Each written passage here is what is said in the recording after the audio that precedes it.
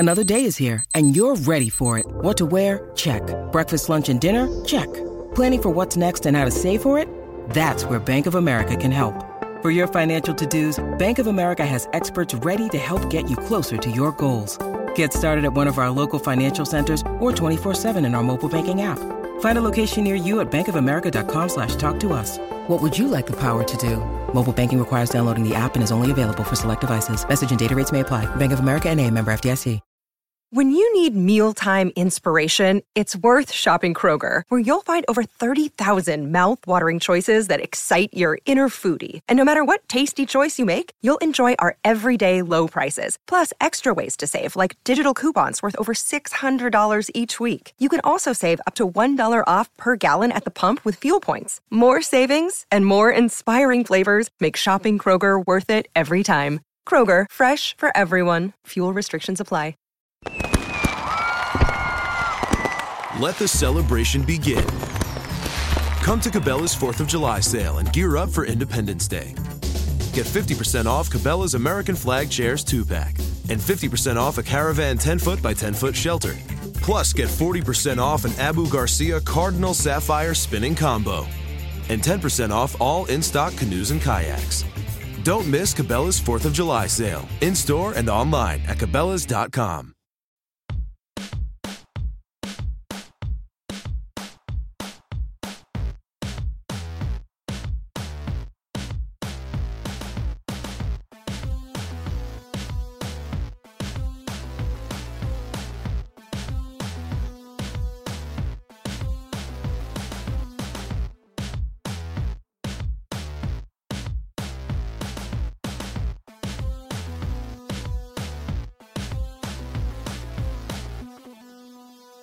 Welcome to Real GM Radio. I'm Daniel Rue, so happy to have you with us for this episode.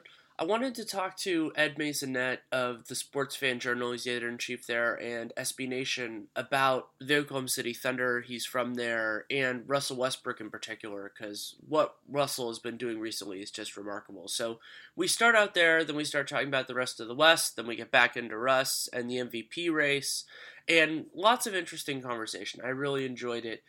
It runs in total about an hour and 5 minutes, and I hope you enjoy it. Had a lot of fun recording it with it. Thanks so much for coming on. Thank you, my brother. Good to talk to you again. Yeah, so I figured the best place to start is with Russell Westbrook. He's been playing ridiculously so far, but to you, has this been really outside of what he had done before, or is this more just him having a different opportunity? I think it's both, because on one hand, I have been preaching from the book of Westbrook for years that like you have to just embrace who he is and what he's doing and what he's capable of. I think what's happening right now with the confluence of circumstances, that is Kevin Durant being out, the roster being overturned in the last month or so, and the fact that Oklahoma City's fighting for their playoff lives as an 8 seed, has turned Russell Westbrook into a Super Saiyan in real life. And I apologize if there's anybody that listens to this podcast that doesn't recognize a Dragon Ball Z reference when I give it. You're just going to have to catch up and get on the Wikipedia. But Russell Westbrook is doing things at a level that's damn near unprecedented. And it's been a fun treat to witness, and it's weird because on one hand I feel like, oh, I told you so, but on the other hand I don't even know if I envisioned this level of output that he's had now. Yeah, I think that's about the way that I'd say it. You and I have been high on him for as long as I've known you, and what is exciting to me also is to see him really have the chance to run a team, because other than Dion Waiters, who thinks he can run a team, they don't really have many guys that are playing with him that can do it. So if you look at things like his usage rate, it's really, really high, but the team, in my opinion, they need that to be high, because that without Kevin Durant on the floor, that's their best chance of winning. Oh, yeah, absolutely. It's interesting to witness. One of the things I've actually compared it to is Kobe's time maybe 7-8 years ago, before they landed Paul Gasol and they just kind of became a championship contender again, where Kobe really dominated the ball and he facilitated pretty much everything the Lakers did. And right now you're watching Oklahoma City and everything flows through Westbrook. And really to use another Lakers comparison, it kind of reminds me of how the offense used to flow through Shaquille O'Neal and everything revolved around him. So there's now this conversation of how does Kevin Durant, when healthy, come back into the fold? And you wonder, is it something where Westbrook is like the immovable object and then Kevin Durant revolves around him as the unstoppable force, kind of like how Shaq and Kobe was during their three-peat? Because right now, Westbrook is in peak form, and KD has to kind of get fold. And it's a weird conversation to have, like, whose team is it? Because I'm one of those believers that it's nobody's team. It's just the team. This is how the team is. But we've seen how Westbrook and Durant like to take turns dominating the offense and steering the week. But it will be interesting to see how it goes if it flows through Westbrook and then Durant serves as the counter. It's just intriguing. We got to get Kevin Durant has to get healthy, and we have to see what that looks like because this roster is just so different. Their front court right now is so fascinating to watch with Kanter and Ibaka out there at the same time. Even though Kanter is deplorable defensively, he does so much more offensively, and he's been so exclusively paired with Ibaka, who is one of the best defensive bigs in the league. And now they've got Adams coming back, the everybody's favorite player in the state of Oklahoma, which is Mitch McGary, and Nick Collison there. And then they still have to try to integrate Kevin Durant back into playing power forward as well when they play small lineups. So they're going to be fun to watch in the last 20 or so games. And it'll just be interesting to see how Brooks decides to delegate authority or the lack of delegation of authority because his name still is Scott Brooks. I'd be interested to see hear what you think about the situation too. Well, yeah, I think you hit on a couple of huge things, and one of them is that the talent in a lot of ways makes more sense, and I would say that the addition of Kanter makes a lot more sense while Durant is out because he's a guy who's a good offensive player. He can use possessions, and when you don't have Kevin Durant out there, you have a lot more use for a guy like Enes Kanter. And Serge Ibaka covers a lot of his mistakes, which is very important because Kanter has them. But if you have a guy who's protecting the rim and he can do it from the floor, then that's wonderful. The challenge in some ways for me is going to be how do you balance letting Durant do his thing with Westbrook and how do you play them together? They have great personal chemistry, but one of the things that many of us have criticized Scott Brooks for over the years has been that he's been too willing and too eager, whatever, to play Durant and Westbrook together that he didn't do as much of the staggering.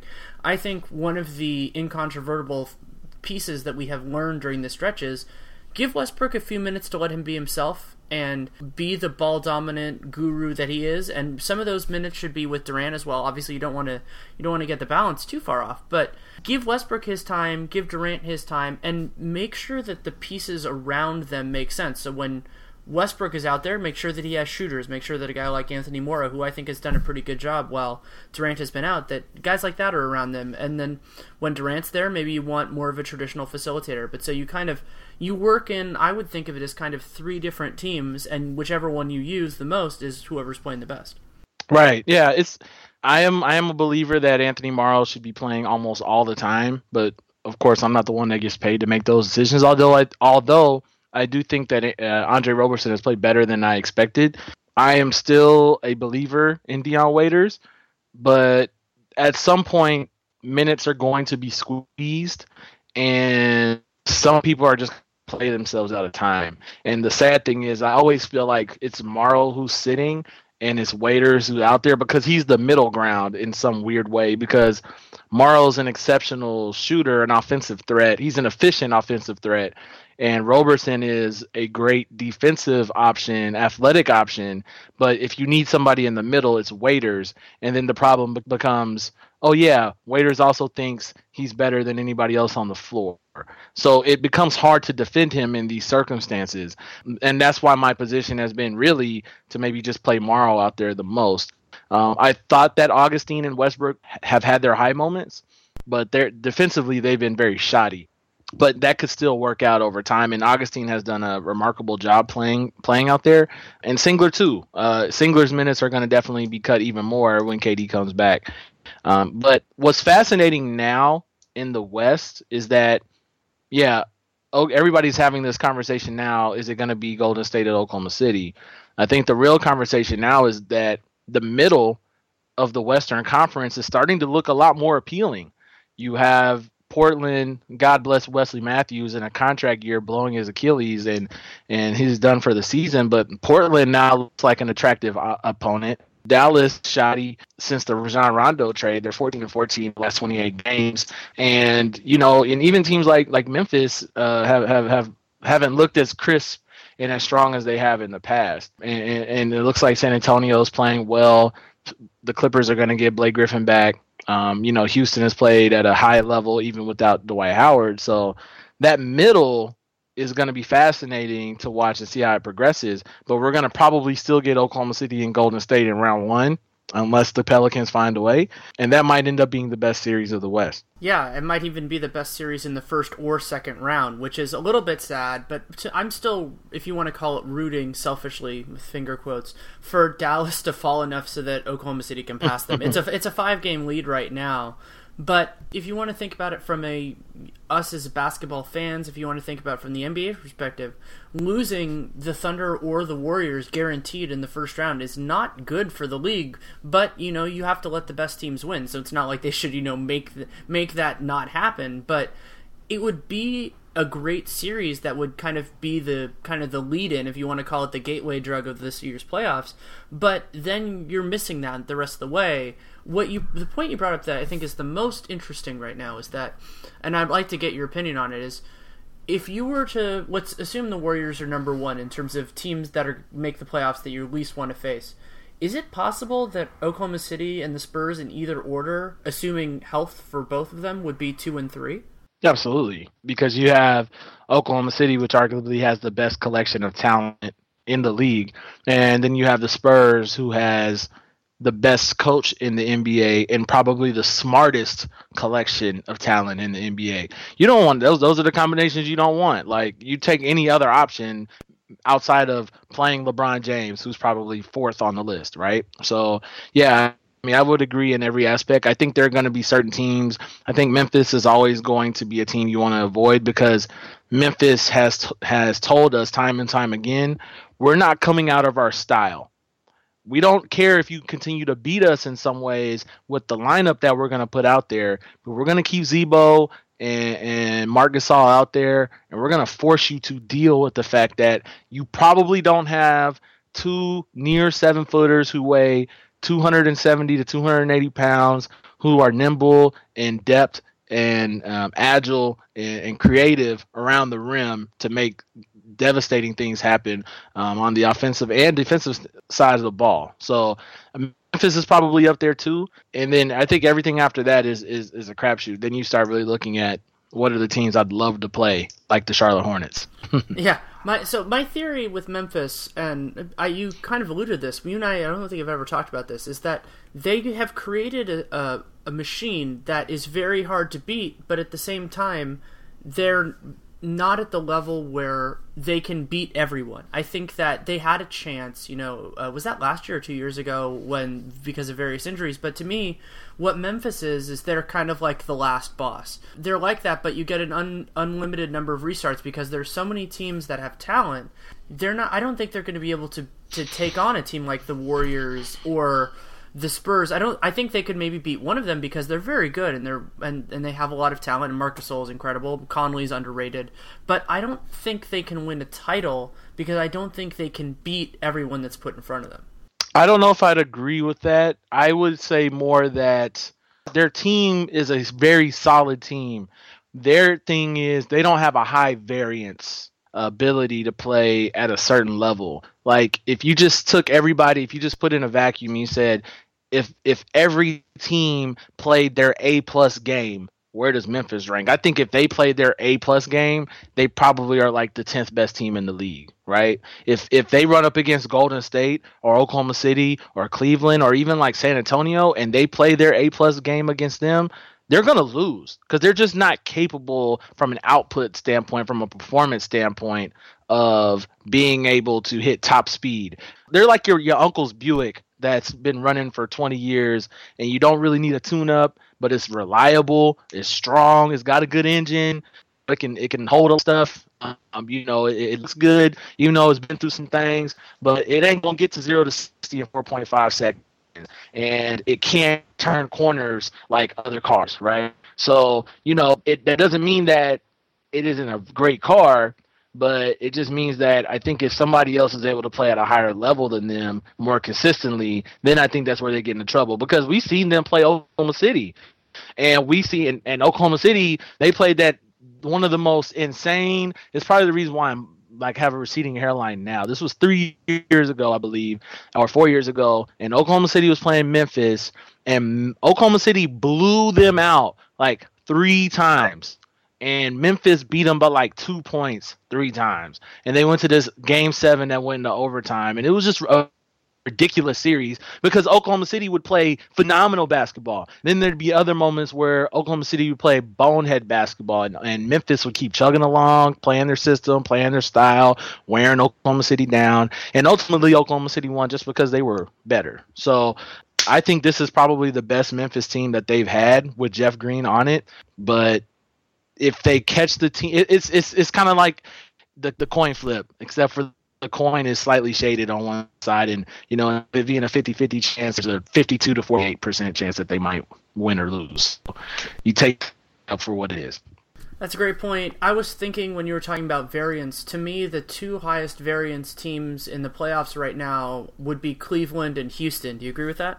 Oh man, I would probably throw the Clippers in there too, because that's a good call. The Clippers can look really good. I mean, you just look at the Golden State game as an example. I think the first quarter Clippers, like the beginning of the first quarter against Golden State on Sunday, they looked great. Everybody was making shots. They were getting up and down the floor. And then they just hit this lull, and they look like 5 guys that just met at the YMCA 10 minutes ago and decided to run pickup. Like, they just look lost. Now, some of that is because of injuries. Nate Robinson just got integrated to the lineup. They still got guys named Spencer Hawes and Big Baby Davis on the roster, so they're only going to be so good. And Doc Rivers' son, right? But, yeah, they just have those times where they just look really bad, and then they look really good. I would say Cleveland's probably improved their baseline since the All-Star break, since making those acquisitions. But I don't know. I'd probably throw LA in there first if I was going to choose them more than Houston and Cleveland. Yeah, that's definitely fair. Just because I like ripping on him a little bit, even though I had him really high in the draft, people who want to dig through that can look. If Austin Rivers was on the Thunder right now, with their count, how many minutes do you think he'd get, even with Durant out? Oh, he'd get a lot of minutes. He'd be a great water boy for the Thunder, for sure. But yeah, I keep on going back to your point about, I agree with you, about the bottom of the West versus the middle of the West. I don't know if you and I have ever talked about it, but I've for years advocated for the idea that the best teams should be able to choose their opponents. Do you think that would be a smart system? If you we'll phrase it this way: if you had control of the NBA, would you consider something like that? I think you would create bloodlust in the league, and you would have. I mean, it's one of those things like in the video game world, that's like the greatest thing ever, or in a fantasy world, that's the greatest thing ever. I think you would have next level shenanigans and tomfoolery of teams positioning themselves to be able to do certain things like that. And also, you never know how motivation is going to work on other teams. Now that's something that's not measurable. That's something that's very intangible. It's something that's like, oh, I feel it in my gut type of thing. Right. But it could cause more drama, but I don't think, as much as I love Adam Silver, I don't love Adam Silver, but as much as I encourage the things that Adam Silver is doing, I don't think he's as liberal as you are, Mr. LaRue, on taking something like that on. Now, the fact that this option of reseeding teams from 1 to 16 is continuing to float and hold water is really interesting, because I think now, if I'm the East, I wouldn't mind that scenario as much, because the middle of the West is starting to look slightly suspect because of injuries and roster shenanigans and things like that. So, I feel like some of this is really cyclical, and I think certain things I don't mind changing and tweaking. Other things I think we're probably better off leaving as is. And believe it or not, I am actually a proponent of leaving this particular thing as is, because we can't forget that the East used to be the beast of the East for a reason, and everybody in the West was crying, why are these teams in the West making it? So, these types of things always come back around. For you being a patsy on this, I'll try to cut a little clip of you saying Adam Silver is I love Adam Silver and make that on repeat just so we can make sure we have that out there. Feel free. I'm all for it. The reason that I support things like that is, to me, going 1-16, or what I would do, go 1-16 but allow 1-8 to pick their opponents of the bottom 8, is that it doesn't matter if it's cyclical. Basically, it's a persistent system. But at the same time, I understand. I've had people on the podcast, this is something I like to talk about that they like the East versus West rivalries. But that gets into another thing I wanted to talk with you about, which is, how do you feel, as somebody who's lived in various parts of the country, about the fact that the East versus West, which teams are in which conference, isn't super accurate right now? There are teams like Milwaukee in the East, even though places like New Orleans are substantially further east than them. Right. Yeah, I'm actually I think that's maybe part of my issue, right? If you're going to have these types of tweaks, then you have to consider overhauling the entire system. And in this day and age, with travel being the way it is, with accommodations and players being able to take care of their bodies and everything, I think we could have a situation where you just got rid of divisions and conferences and just made it so that every team played each other twice, and then you left room in there for regionality and rivalries. I would be a proponent for that. Like, I think that's kind of where it goes. It's like, if I'm gonna, as one of the great rap philosophers said, ain't no such thing as half-stepping. Don't go out there half-step. If you're gonna do it, go all the way. And I'm with you on that. Now, yeah, because we have Memphis in the West and we have New Orleans in the West, and that doesn't make any sense at all. So, I'm all for that type of change if we're gonna totally commit to it. I'm incredibly proud that you made a Dragon Ball Z reference and a Big Daddy Kane reference in the same podcast. What I do. I'm here for the people. You're here for the people. Yeah, and the other people don't think about this, but in terms of shortening the season, the party that might actually be the most against it, even though I think that they'd be silly shorthanded to do so, is that because of the current revenue split, the players lose half of the money. If they cut down the revenue, they lose a lot of that, and owners actually would comparatively benefit because, as you know, the playoffs, the players get paid a lot less than the owners make. Absolutely. Well, I think the players have had to make some decisions as far as what battles they want to fight. Like, it's interesting. We've been talking a lot about the hot topic in the NBA as of late has been the age limit again. And a lot of people complain about the ethical and even now racial complications of the age limit. But this is the Players Association has partially come to the decision like, hey, look, we want the age limit needs to be in there so that we can keep veterans paid. And I think in the players' eyes, it's almost more important for them to feel like they're on equal ground with the owners versus the ability to make more money with the owners. It's one of those conversations you always have or arguments you have. Do you want to be right or do you want to get it right? And if you said you wanted to get it right, you might give more leverage to the owner so that they could build the greater good. But from a pride standpoint, you want to keep equal footing and say we want that 50-50 split, and we want certain things to be in place to make sure that people know that we matter in a way that does or does not always make sense. And the other huge pivot point in the next CBA, so that's going to be, I believe it's 2017, it's summer 2017, is between the max players and the non-max players, because we could see a system right now. Basketball has what most people would call a very low individual maximum salary. And while you can justify that because I don't think teams are spending any more or less money, that's the way they did the system, we now have a lot of players who are at the top of the player power structure who are in that caliber and figure to be there in 2017. So we could see a shift on those lines as well. Yeah. This is a very interesting thing about professional sports in the United States, right? I believe of all the major sports in the world, we only have two that really have salary caps, which is the NFL and the NBA. And that's where we could go down this rabbit hole if you want to, but we've seen Premier League soccer be the most dominant league in the world, and they've thrown caution to the wind about how they should govern their teams to spend their money. Now they have financial fair play acts and things like that, where people just can't be ignorantly spending so much money.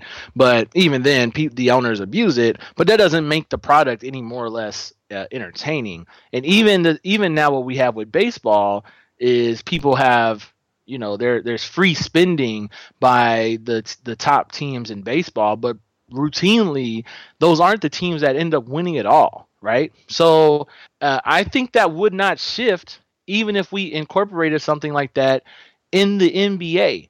Well, I don't know if I agree with that. I don't know if I'm willing to take that stance wholly, but I do think that, what are we really giving a salary cap for? Because now players don't feel like getting their worth, because we all know if LeBron at the market right now, which he's scheduled to do next season, he could command $100 million.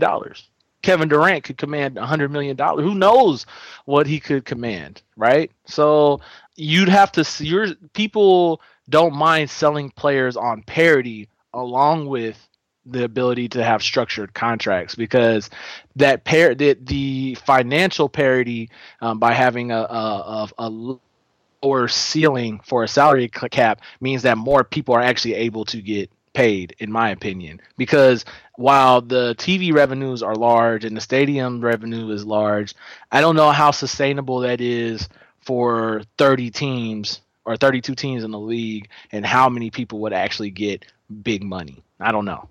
Yeah, and it's also weird to me to have a league where the people, if you were to say, okay, these are in general the people who are the most underpaid, it's guys on rookie contracts, which is unsurprising. That's true in almost every league, and the best players. And it's very strange to me to have the best players be the ones who are the most reliably underpaid. I am always curious as to what is a sustainable alternative, and I think that's the question you have to ask. It's very interesting to see. I know nobody on this podcast is going to care, but if you want to read something interesting, read up on the MLS's new CBA they just struck with their players union, and they had something where if you were not a designated player, so every MLS franchise basically had two players where they could pay the league, the MLS, and the team would basically share the payment of paying that player. So, for example, when Thierry Henry was on the New Jersey Red Bulls, I believe he was getting like $5 million a year, and some of that was paid by MLS and some himself. And when Clint Dempsey came over from Tottenham Hotspur over to the Seattle Sounders, he was placed on the Seattle Sounders. And then they helped negotiate the contract for Clint Dempsey. Now they have that rule in place to try to create parity around the league. And then also their current pledge to the players was that you could get free agency. Curt Flood would turn over his grave if he heard this. But you could actually achieve free agency if you had played for the same team for 10 years. Then you could be qualified for free agency. And that is the players union was like, that's insanity, that's borderline slavery, and indentured servitude, things, those types of buzzwords that people love. But my point in that is that the reason why they have those things in place is because the MLS isn't making any money. They're primed as a league to finally turn profits, and they've shown growth in many areas. Those owners aren't making money. Some might be making a little bit, but as a whole, they're generally treading water. They're flat. So, what is the option for MLS? So MLS came down on their free agency limitations, and but they're also going to give an opportunity for a player if they want to play in LA, and the team they're currently working for, they're making $250,000 a year. That person could potentially look to take a pay cut because maybe his family lives in Southern California, or maybe he just wants to live in LA. Then he maybe has that option. But the NBA would never be able to actually put something like that together, because the NBA players know that those owners are making money. money. And so that kind of comes back to your point, is in why is there a salary cap and why is there this devaluing of superstars? So I think you either turn it into the Wild Wild West, or you try to have a controlled atmosphere for the greater good of the league. And I don't know, this side has proven to be semi-sustainable, even though we're threatened with the lockout every so often. But I would be scared and insanely intrigued to see any alternative. Yeah, and you raise a great point with the owners and the players, and what I like to say on that is that people are talking about how the salary cap is going to explode, and that's true, but the players only get half of that money, so you think about how that's going to go, and generally speaking, it's not going to cost more to run a team when the league is making a lot more money, so basically that money's going straight into profit for the owners. Exactly. Of course. Like, look, man, the game is not rigged for the player to win all the profit than the owner. And I say player significantly on purpose because it's like a casino game.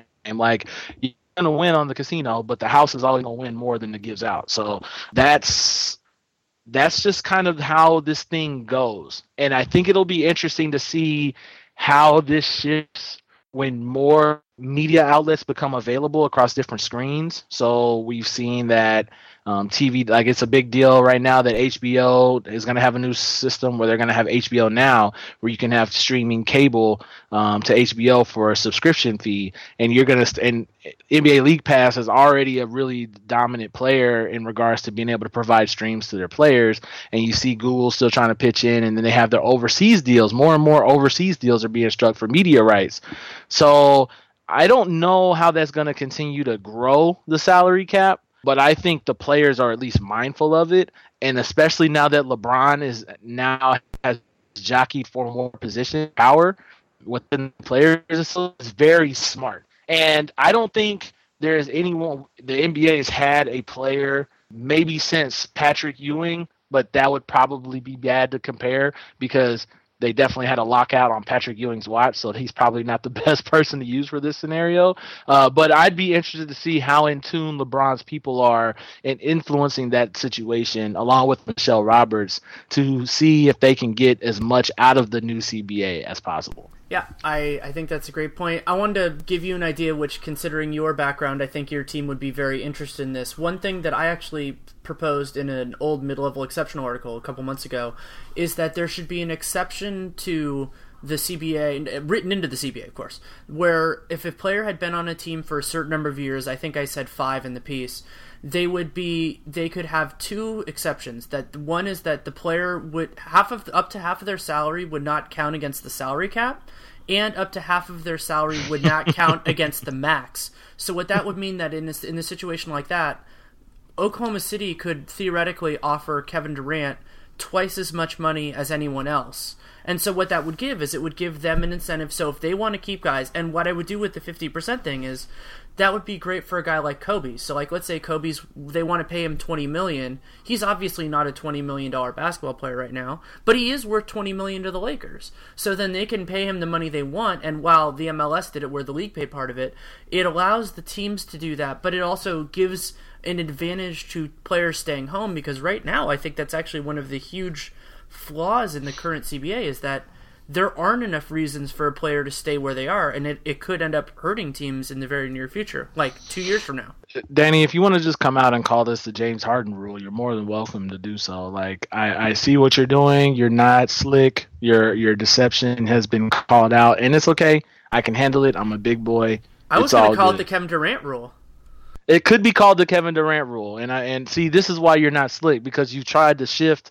It's like you've moved the goalposts, okay? Because I heard that and immediately thought of James Harden, but it is very fair to call that the Kevin Durant rule because of what's about to happen in 2 years. So yeah, you're not gonna stress me out. Like, I don't have beads of sweat on my forehead right now thinking about what you've just put into the air with this conversation. But I will say this.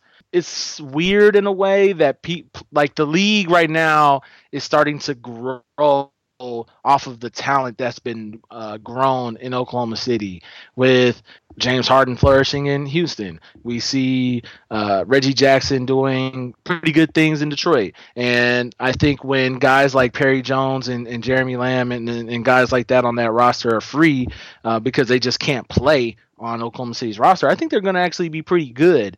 And I think there's no better incentive for organizations to make use of their own assets and cultivate those assets than to give them every opportunity to keep them in house. Especially when people are using, because like right now everybody's using draft picks and what used to be the expiring contract and these things to leverage slight position up or down, either up the draft board or up the playoff ranking ladder, right? And those things at the end hardly ever mean that much, so we just end up having a whole bunch of noise. But if you can't keep those guys that you took all that time and energy to invest in, and then you've grown them so well and you've groomed them so nicely and they flourish because you sought them out, and now you can't afford to keep them, that almost feels wrong. And how many times have we actually seen an elite player? That's what makes the James Harden deal so big, because we've never seen a rookie level player bolt to get a max deal somewhere else on another team. It's been like almost 20 years. I think when Shaq did it back in the early 90s, because he wasn't going to sign in Orlando, right? So those types of shifts are huge, and it mimics the Larry Bird rule, which is to kind of keep your own players that you have those relationships with, and you keep them there. So I would, of course, before that, I would also say it's a couple years late, if and when they ever get that passed. But, there's right. So it's kind of the one other thing I'd add to that, Danny, is it evens the playing field for teams that have to go up against the Miamis, the Lakers, and the Knicks, and teams that have the fattest payrolls. Because I don't think there's anything wrong with teams having fat payrolls in quality destinations of life, like the Goran Dragic rule, where it's like, I want to go to Miami, New York, or LA because I want to live a great lifestyle and I'm in my late 20s and I'm out here trying to flourish. I'm 30, excuse me. Nothing wrong with that. But like, that's what keeps Utah in Siberia all the time, because they just don't have anything really to offer unless I'm Mormon or I just like living in the Rocky Mountains. Like, there's not a lot to offer there. So yeah, I think that does even the playing field, and it creates more parity within the league. Yeah, a lot of great points there. I will also add that Pioneer Days is pretty cool, having been there for that in Utah. But yeah, I want to go back to Russ, because he's one of the main things I want to talk about. And what I've been asking people the last couple of weeks, because there isn't a clear rule on it, is for you it's a little bit different. It's how do you define MVP in your head? What does that mean, and where does Russell Westbrook fit into that for you? Sure. So yeah, I got cussed out by everybody in the Bay Area last week because I was on my podcast and I was talking to some Warriors fans, and I just said flatly, like, I think Stephen Curry's fourth in the MVP ranking, and I think LeBron is first, and I think Harden and Westbrook are 2 and 3, and I think Curry is 4. To be fair, I think I've probably shifted my thoughts on that a bit. If I had to vote right now, I'd probably vote Westbrook second. I'd probably vote Harden first, and LeBron third, and Curry fourth. And I think it's very simple. Stephen Curry's is the best player on the second best team in basketball. I think Curry and Harden have been the most consistent for their teams and being the foundation of that team all season. I think Harden's output has been more than Curry's, but we still need to recognize the fact that LeBron James is the best player in the world. And I think the one thing that's actually been talked about a little too much is we've talked about Russell Westbrook's, he's gone on this triple-double streak.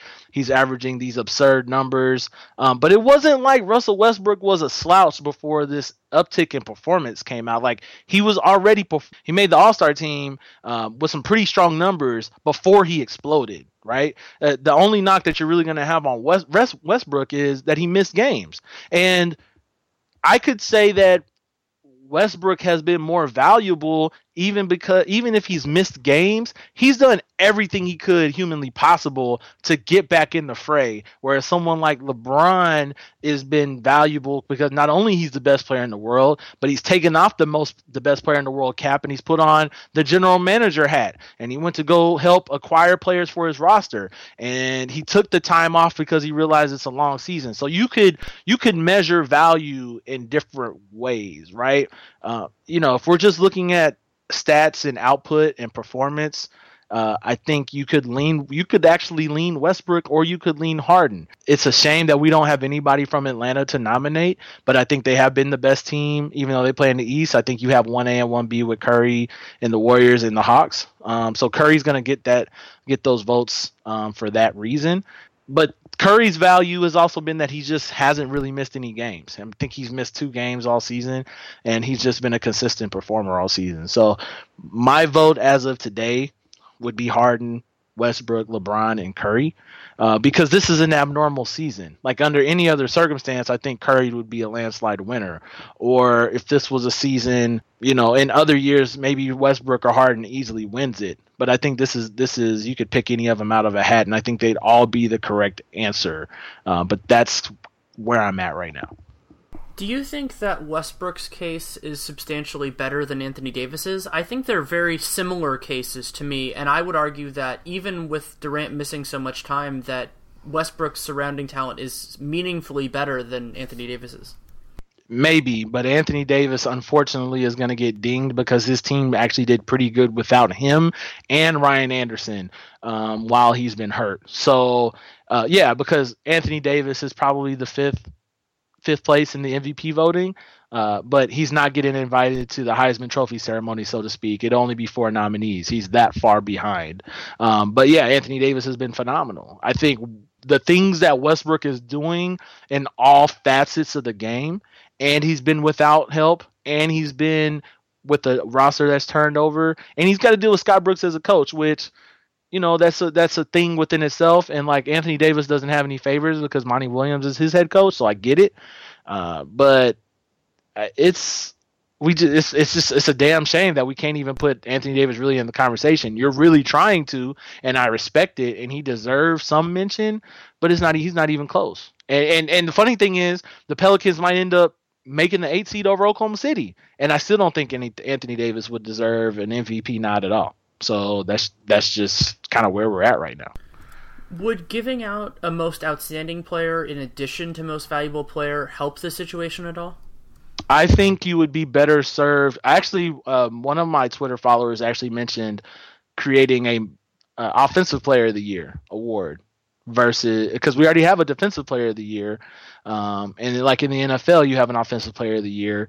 And we tend to measure these things as kind of what do you do for the offense is kind of the greater good of value. But I would wonder how that would net out if you just took an offensive perspective, because I think when we're looking at the MVP, we're not really considering defense, which is part of the reason why LeBron almost always wins, because he's always been really strong defensively, even though this year he's had his lapses on the defensive end, and we've seen Harden improve his defense, but his defense is now from moribund and decrepit to simply like mediocre or average, right? And Curry's good, but he's still not a great defender, and I would say Westbrook's probably the best defender of the 4, but he still gambles too much, and so that hurts him from time to time. So I wonder if giving a offensive player of the year award would help this in any way versus MVP, because everybody knows value is all in semantics and how you want to define it.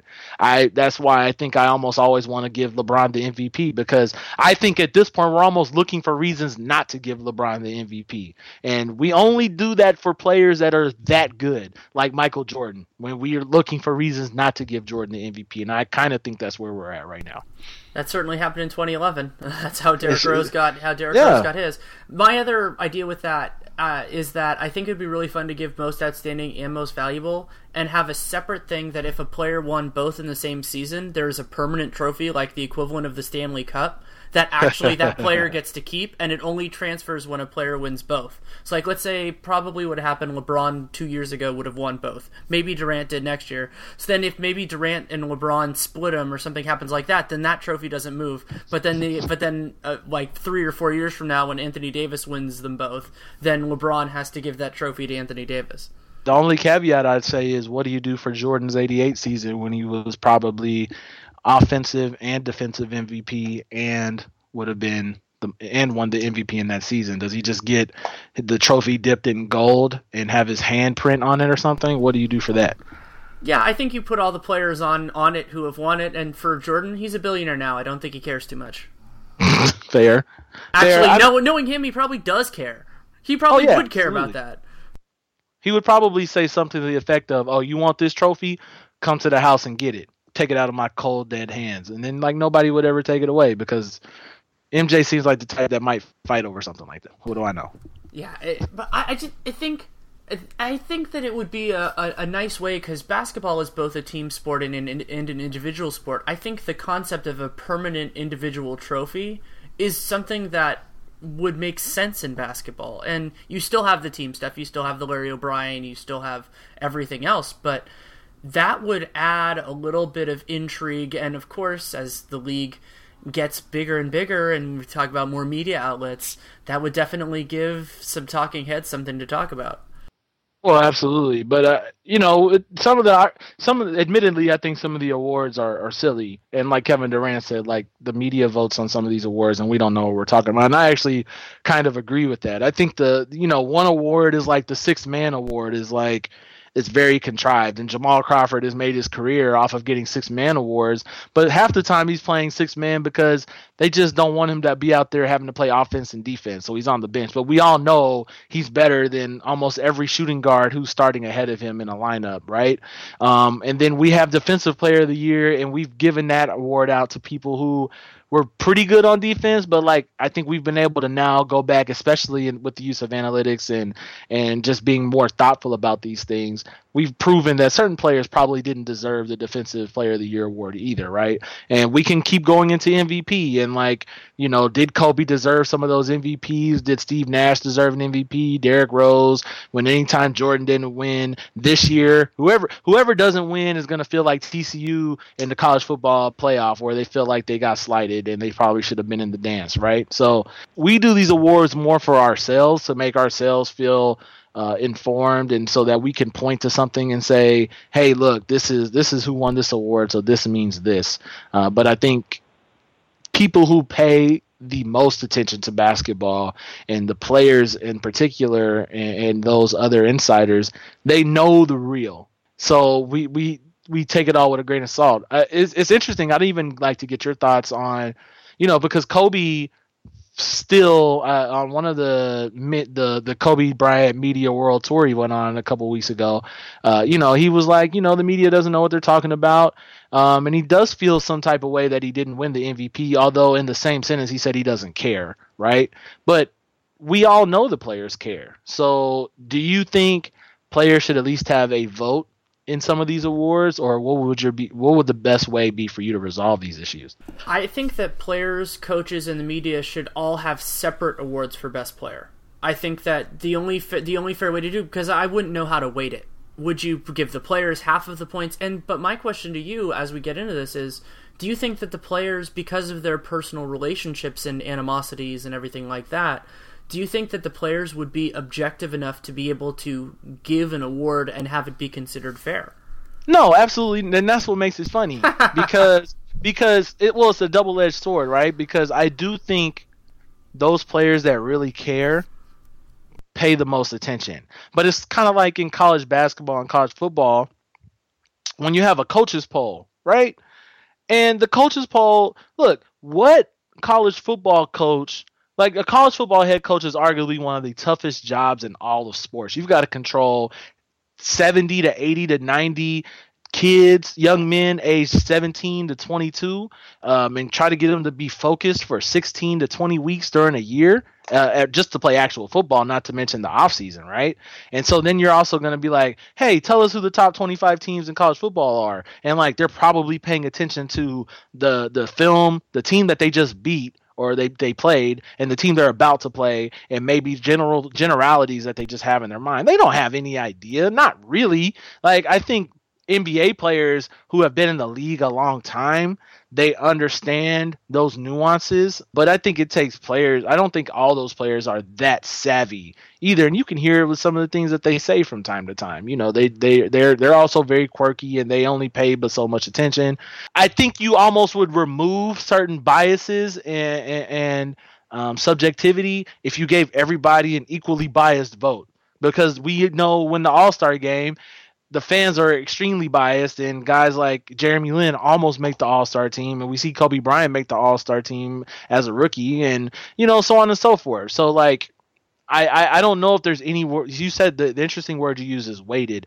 I don't know how you would weight the ballot, so to speak, to make it fair, but it doesn't really matter how it comes out. Everybody would still debate it. Everybody would say the other person is wrong, and we still have talking heads doing debate shows every single day for the rest of our lives. And plus, if coaches did one, maybe you'd see a situation like when the Big 12 coaches decided to gang up and screw Cal and future life champion Aaron Rodgers, and they'd do that for their own politics so that they could put their own team into the playoffs and make their school some more money. You sound like you're calling for a hypocrisy, my brother. I don't know, that came out of left field. No, that's it's not hypocrisy. It's just that when the incentives are in play, things can get complicated. Absolutely. And so, like, that's unless people are willing to invest into as much nonpartisanship and neutrality as possible, so that at least we know who we can blame and not feel like anybody else had anything else to do with it. So, like, again, we bringing up college football. Now they have this 13-person committee. We can scrutinize that group of people, but at least we feel like that was as fair of a shot as we're going to get from people that know the politics of football and know the game of football and blah, blah, blah, blah, blah. It makes us feel better that, oh, it's a committee and they seem smart and they seem intelligent, they seem unbiased and things like that, whatever. But, you know, everybody gets it wrong. TCU should have been in a Final Four, but they didn't. And anything the Big 12 got, they deserved. And I don't know what you're talking about with Cal, because the Big 12 is the greatest conference in college sports, period. Yeah, I love thinking about things like that and how it could work out. And then you get into all the crazy circumstances, like in very limited circumstances, because of how the Rose Rule, and this affected your team with Kevin Durant, is that in certain situations, fans, and if you want to say owners, are actually sort of rooting against their own players succeeding because it changes their whole cost structure. Absolutely. You think Portland isn't mindful of the fact that they were probably going to have to pay upwards to $100 million for Wesley Matthews, and now good luck with those negotiations if you're Wesley Matthews' agent. Like, I hope you didn't like plan things out 12 months in advance for you to do some baller ass stuff, right? Because I don't know how you would try to project what Wesley Matthews is worth coming off an Achilles injury, right? So yeah, like it was even fascinating. I remember thinking about the draft in 2009. I remember I really wanted Oklahoma City to draft Tyreek Evans. And like, of course, I'm glad that we did not draft the Oklahoma City Thunder, because I claim myself as part of the delegation, that Oklahoma City did not draft Tyreek Evans. But you do think about the fact, like, hey, if we would have drafted someone like Tyreek, would have he then been worth possibly a max deal playing for Oklahoma City? And then would that have how would that have changed what the roster looks like now, right? So those things are, and that's why I say that you should reward people who can cultivate their own talent, because that just feels almost smarmy, right? And You've got guys out here coming up with the greatest PowerPoint presentations of all time that are able to sell people on making these types of deals, as in Daryl Morey and the Houston Rockets, and now you see teams like Philadelphia are trying to copy this blueprint and failing miserably. Well, let me rephrase. They're not failing miserably, but they're playing craps with the point being 4, and the point 4 is like one of the hardest points to hit. And so they keep hitting like everything else but 4, but they're not hitting 7 either. And so this ongoing game of craps, and it seems like the game never ends. So anyway, you could tell I'm a degenerate gambler, because who else would bring a craps reference into a conversation about basketball like I did? I'm terrible. I'm sorry. Hey, it's always welcome, especially considering the current commissioner, who you love so much, is very supportive of gambling. Yeah, so feel free to insert the "I love Adam Silver" bit here at any time. That'll be great. You know what's fascinating is, maybe this is just whimsy, but I wonder what are the percentage of players, or what players play daily fantasy basketball? Like I would bet money, and I wish he was healthy, but I would bet money that Brandon Jennings is in a fantasy basketball daily league somewhere, and only playing like himself, like and like just gunning for everything so he could win more money. Like I would just envision that in my mind, and that's kind of glorious and awesome. I can imagine Dion Waiters propositioning one of those leagues to try to allow him to play himself in every roster spot, because he can defend everyone. Yeah, of course. That would be great. He's like, you know what? I'm just going to get all Syracuse guys. It's going to be me and Melo. And then he's going to be trying to find, like, Johnny Flynn. Hakeem Warwick. Yeah, Hakeem Warwick or Fab Melo. And he's like, why is my boy Fab not on here? Like, it would just be great. I would, where is Jerry McNamara? Why is he not available in this daily league? I don't understand. But those are the things I'd be curious to see. Like, I wonder how much of that revenue will also then be factored into the new CBA as well. That's an interesting point. As a member of the delegation, do you ever catch yourself thinking what backcourt with Eric Bledsoe and Russell Westbrook would have looked like? I imagine it would look like a game of Battletoads on Nintendo, where it would just be nothing but destruction and chaos and a bunch of shrieking and yelping, and while everything around them just went to hell, and it'd be great. That backcourt against the Warriors would have been more fun than I can imagine. Oh, I mean, the interesting thing about that is that, man, can we just talk about Stephen Curry for like 45 seconds? We can talk about Stephen Curry as long as you want. You know my feelings on this. That dude. So I think the new conversation du jour is who has the best handle in the NBA. And I think everybody's finally come to grips that it's only Kyrie and Curry at this point. And I've just never seen someone like Russell Westbrook is the best at, Russell Westbrook would be phenomenal as like a kick or punt returner, right? Because he can navigate through crowds and find every crease to get to the end destination, right? But Curry is very much like, almost like Dante Hall from like 10 years ago as a punt returner. And I'm using all these other obscure references, so I apologize to anybody listening. But he just navigates himself through tiny crevices between multiple players. And he never really looks out of control. And yet we already know how this is probably going to end, where it's going to be this like YOLO 3-pointer with 3 people around him, but nobody's even actually defending him because they've just been looking at him dribble crazily for the last 5 to 7 seconds. But he seems to do that almost like once a week now. At first it was kind of like, oh, did you see that? Like you needed to rewind it. But like that's happening on a recurring basis now.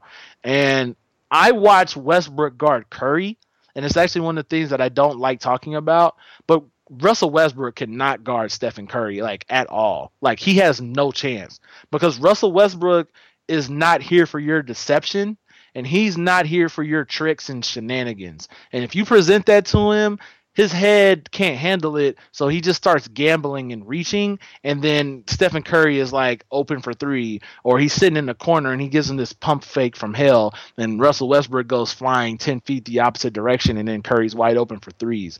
So to that point, almost against anybody else, I'd be like, that would be a phenomenal matchup to see Westbrook and like other ignorant athlete point guard like Bledsoe against those guys.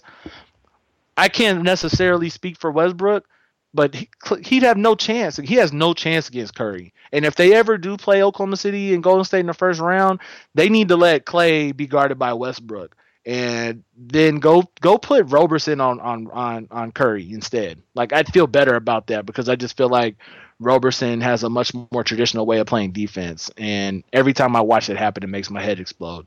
End soliloquy and rant right there. What I wonder about with Curry is that I know he works a ton on a lot of the shots he hits that people just don't see anywhere else. I've seen him practice a lot of those shots. I don't know if he does that with his dribbles, like the one that he did in the game against the Clippers that I've already told the NBA 2K dev team that they need to put into 2K16. I don't know if he improvises things like that, or if he practices that in the same way that he does everything else. Well, one thing, if you watch pregame of Curry now, is they've gotten hip to the fact that his dribbling warm-ups are kind of awesome to watch. And if you go on YouTube now, you can start to really find his dribbling warm-up practice videos and his drills that he's constantly doing. So you can just tell that he's worked on it. And I would imagine, too, that it probably didn't hurt that he had Mark Jackson with him to help him with those types of things to a certain degree. But I also think that because he's limited as an athlete, he's had to find ways to innovate his game and to give it more depth and breadth. Because I think a couple of things that he used to do a couple of years ago, and he actually doesn't do it as much now because I think he's done a better job of creating space for his shots, is his floater game was really good, and he would do these scoop shots, these really high scoop shots, and it's like, where in the hell did he get that from? But you could tell he's worked on it. He's worked on all these different types of shots. So like his game, his repertoire of shots is really interesting. He's in this really interesting. He kind of reminds me of Kevin McHale, and when Barkley would talk about McHale and say no one has more post moves than Kevin McHale, I would argue that no one has more shot options. Float, he can do scoop shots, he can pull up from three, he can shoot a fadeaway. He's got so many options, and the fact that he can pair him with that handle, it's scary. And it's a testament to like how hard he's worked. And I think he's saved himself to a degree too, because he's kept himself more healthy, because he's been able to grow his skill set and not have to risk barging into the lane to try to like get to the free throw line and to like, keep the offense honest. He can do that with his craft and skill instead. That's a great point, and it led me in a direction that I don't think you're going to see coming, because to me, the two players that have improved the most with limited, if we want to call it pure athletic upside, from when they started in the league to where they are now, are Stephen Curry and almost warrior Kevin Love. And what I find interesting about that is those are two guys who had the background of NBA player fathers, basketball in their blood, were around the sport forever, and it's possible that they knew that improving while you were in the league is a part of being in the league, whereas some guys have to learn that and have to develop that over time. That's interesting. That's an interesting call out. I mean, I think if you're going to say it about those two players, you could definitely say it about Klay Thompson too, for sure. And even a guy like Wes Matthews, who we were just talking about. I think that's an interesting evolution as far as kind of where their games have gone, where there's something there there's nothing that's could be more significant than having someone in your ear constantly that did it before you did it. And so I think that type of experience and mentorship is invaluable. I mean, you hear Michael Thompson talk about his son, and it was comical at first to hear Michael Thompson talk about the fact that he had his son on an allowance, and like, he would only give him so much praise, but like, he still would be really hard on Klay. But I also think that people recognize great when they see it, and I think they're probably going to be much harder on their sons to help them achieve greatness more than anybody else. So I think there's something to that. And those guys are so like Wes Matthews, if he was in the East, I think he'd be an all-star. I definitely think he'd be an all-star. And he's just stuck in the West where there's so many good guards. And I think it's one thing to see that'll be interesting about Kevin Love, because, this time a year ago, Kevin Love's one of the 10 best players in the NBA. That was almost indisputable. And now he's turned into like Matt Bullard on the Cleveland Cavaliers. And like I think our boy Blatt has done a much better job of like giving Love more options, especially in screen and roll, pick and pop situations, rolling to the rim, to make use of the fact like, yo, Kevin Love is an all around weapon. But if Kevin Love and the Cavaliers don't win a championship this year, or at least get to the finals, I could see him bolting because I just think he's really prideful and understands who he is as a player, and never taking for granted like the fact that players can be really vain, but also, it's going to be that confluence of, Kevin Love cares about where his career is and how he's viewed, but he also cares where his career is and how he's viewed, and he wants to be known as an elite player. And right now he's being subjected to being somebody's Keith Van Horn instead. And that's really sad. I keep coming up with all these like white player references, so I'm going to call him Sam Perkins instead, and that makes me feel better. Or Channing Frye. That'll make you feel better. Yeah, Channing Frye. There it is. Good. Like, but that's my, like, Kevin Love is more than that, but Kevin Love is really good in what LeBron needs him to be in defense. So, it's this ultimate form of selfishness where he's not really being selfish, but he's totally being selfish at the same time.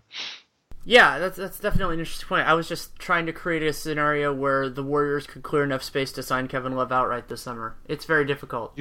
Much more possible to do in 2016. You've got to relax, man.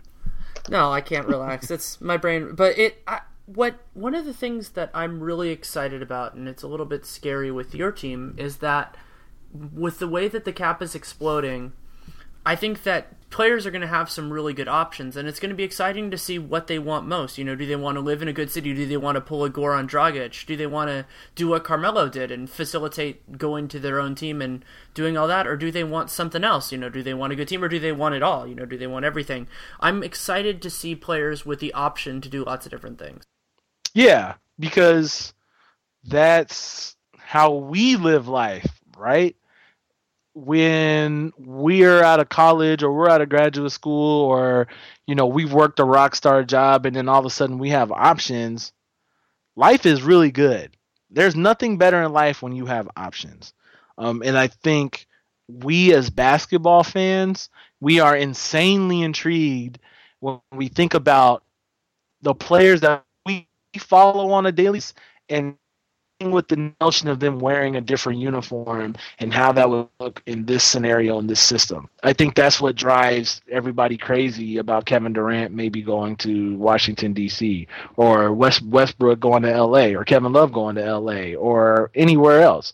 I think we should be mindful of giving players the benefit of the doubt in the fact that now more than ever, players are taking ownership of their careers, and not just in the fact that they want to make as much money as possible, but they also, for those that are really concerned about winning championships, being thoughtful about how they can manipulate that situation in their favor as much as possible, or simply put, I just want to live a certain lifestyle.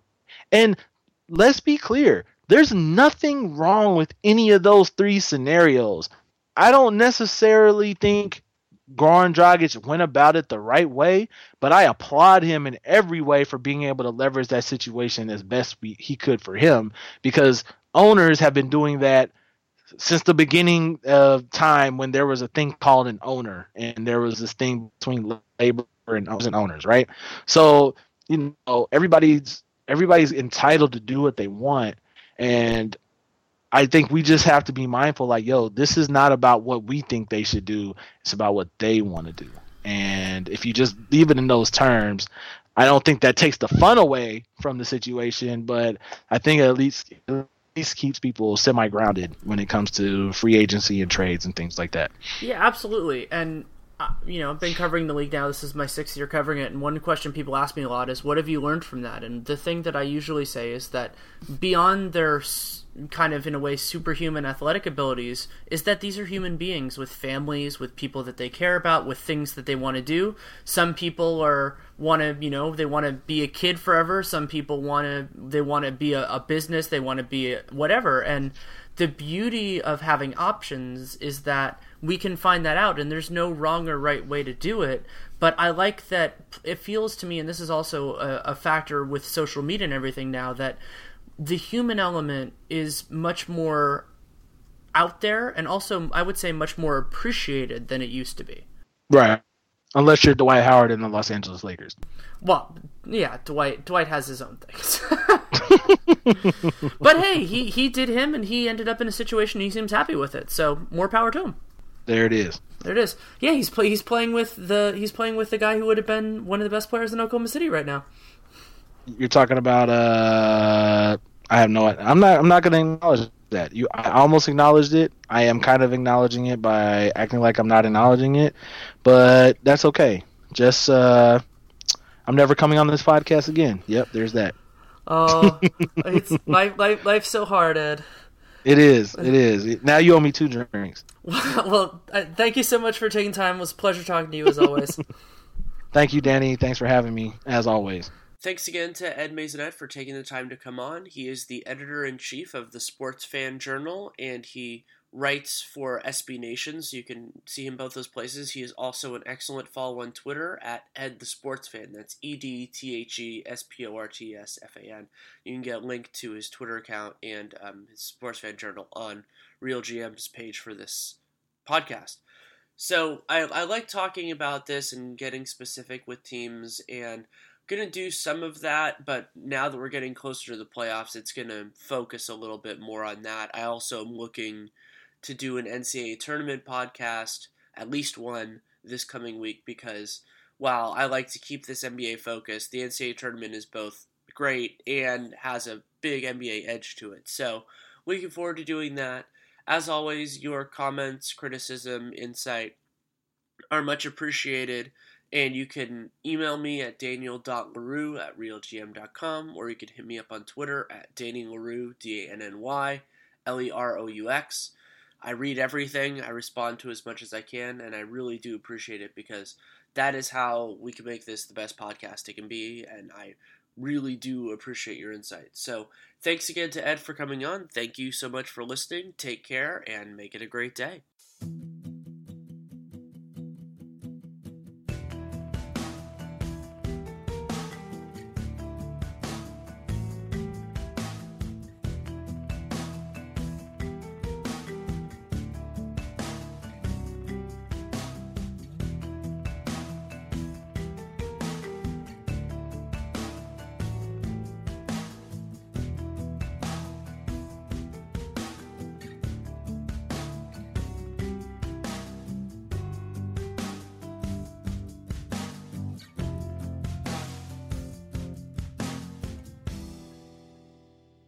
When you don't go to Geico.com, car insurance can be confusing. Like Swedish techno confusing. Bark, bark, meow, meow. Dance with me, purple cow. Bark, bark, meow, meow. Ooh, you lovely cow. Geico makes it easy. With 24/7 access, all you have to do is go to Geico.com and you could save money on car insurance. It just makes sense. Unlike, Dance with me, purple cow. I like your moves.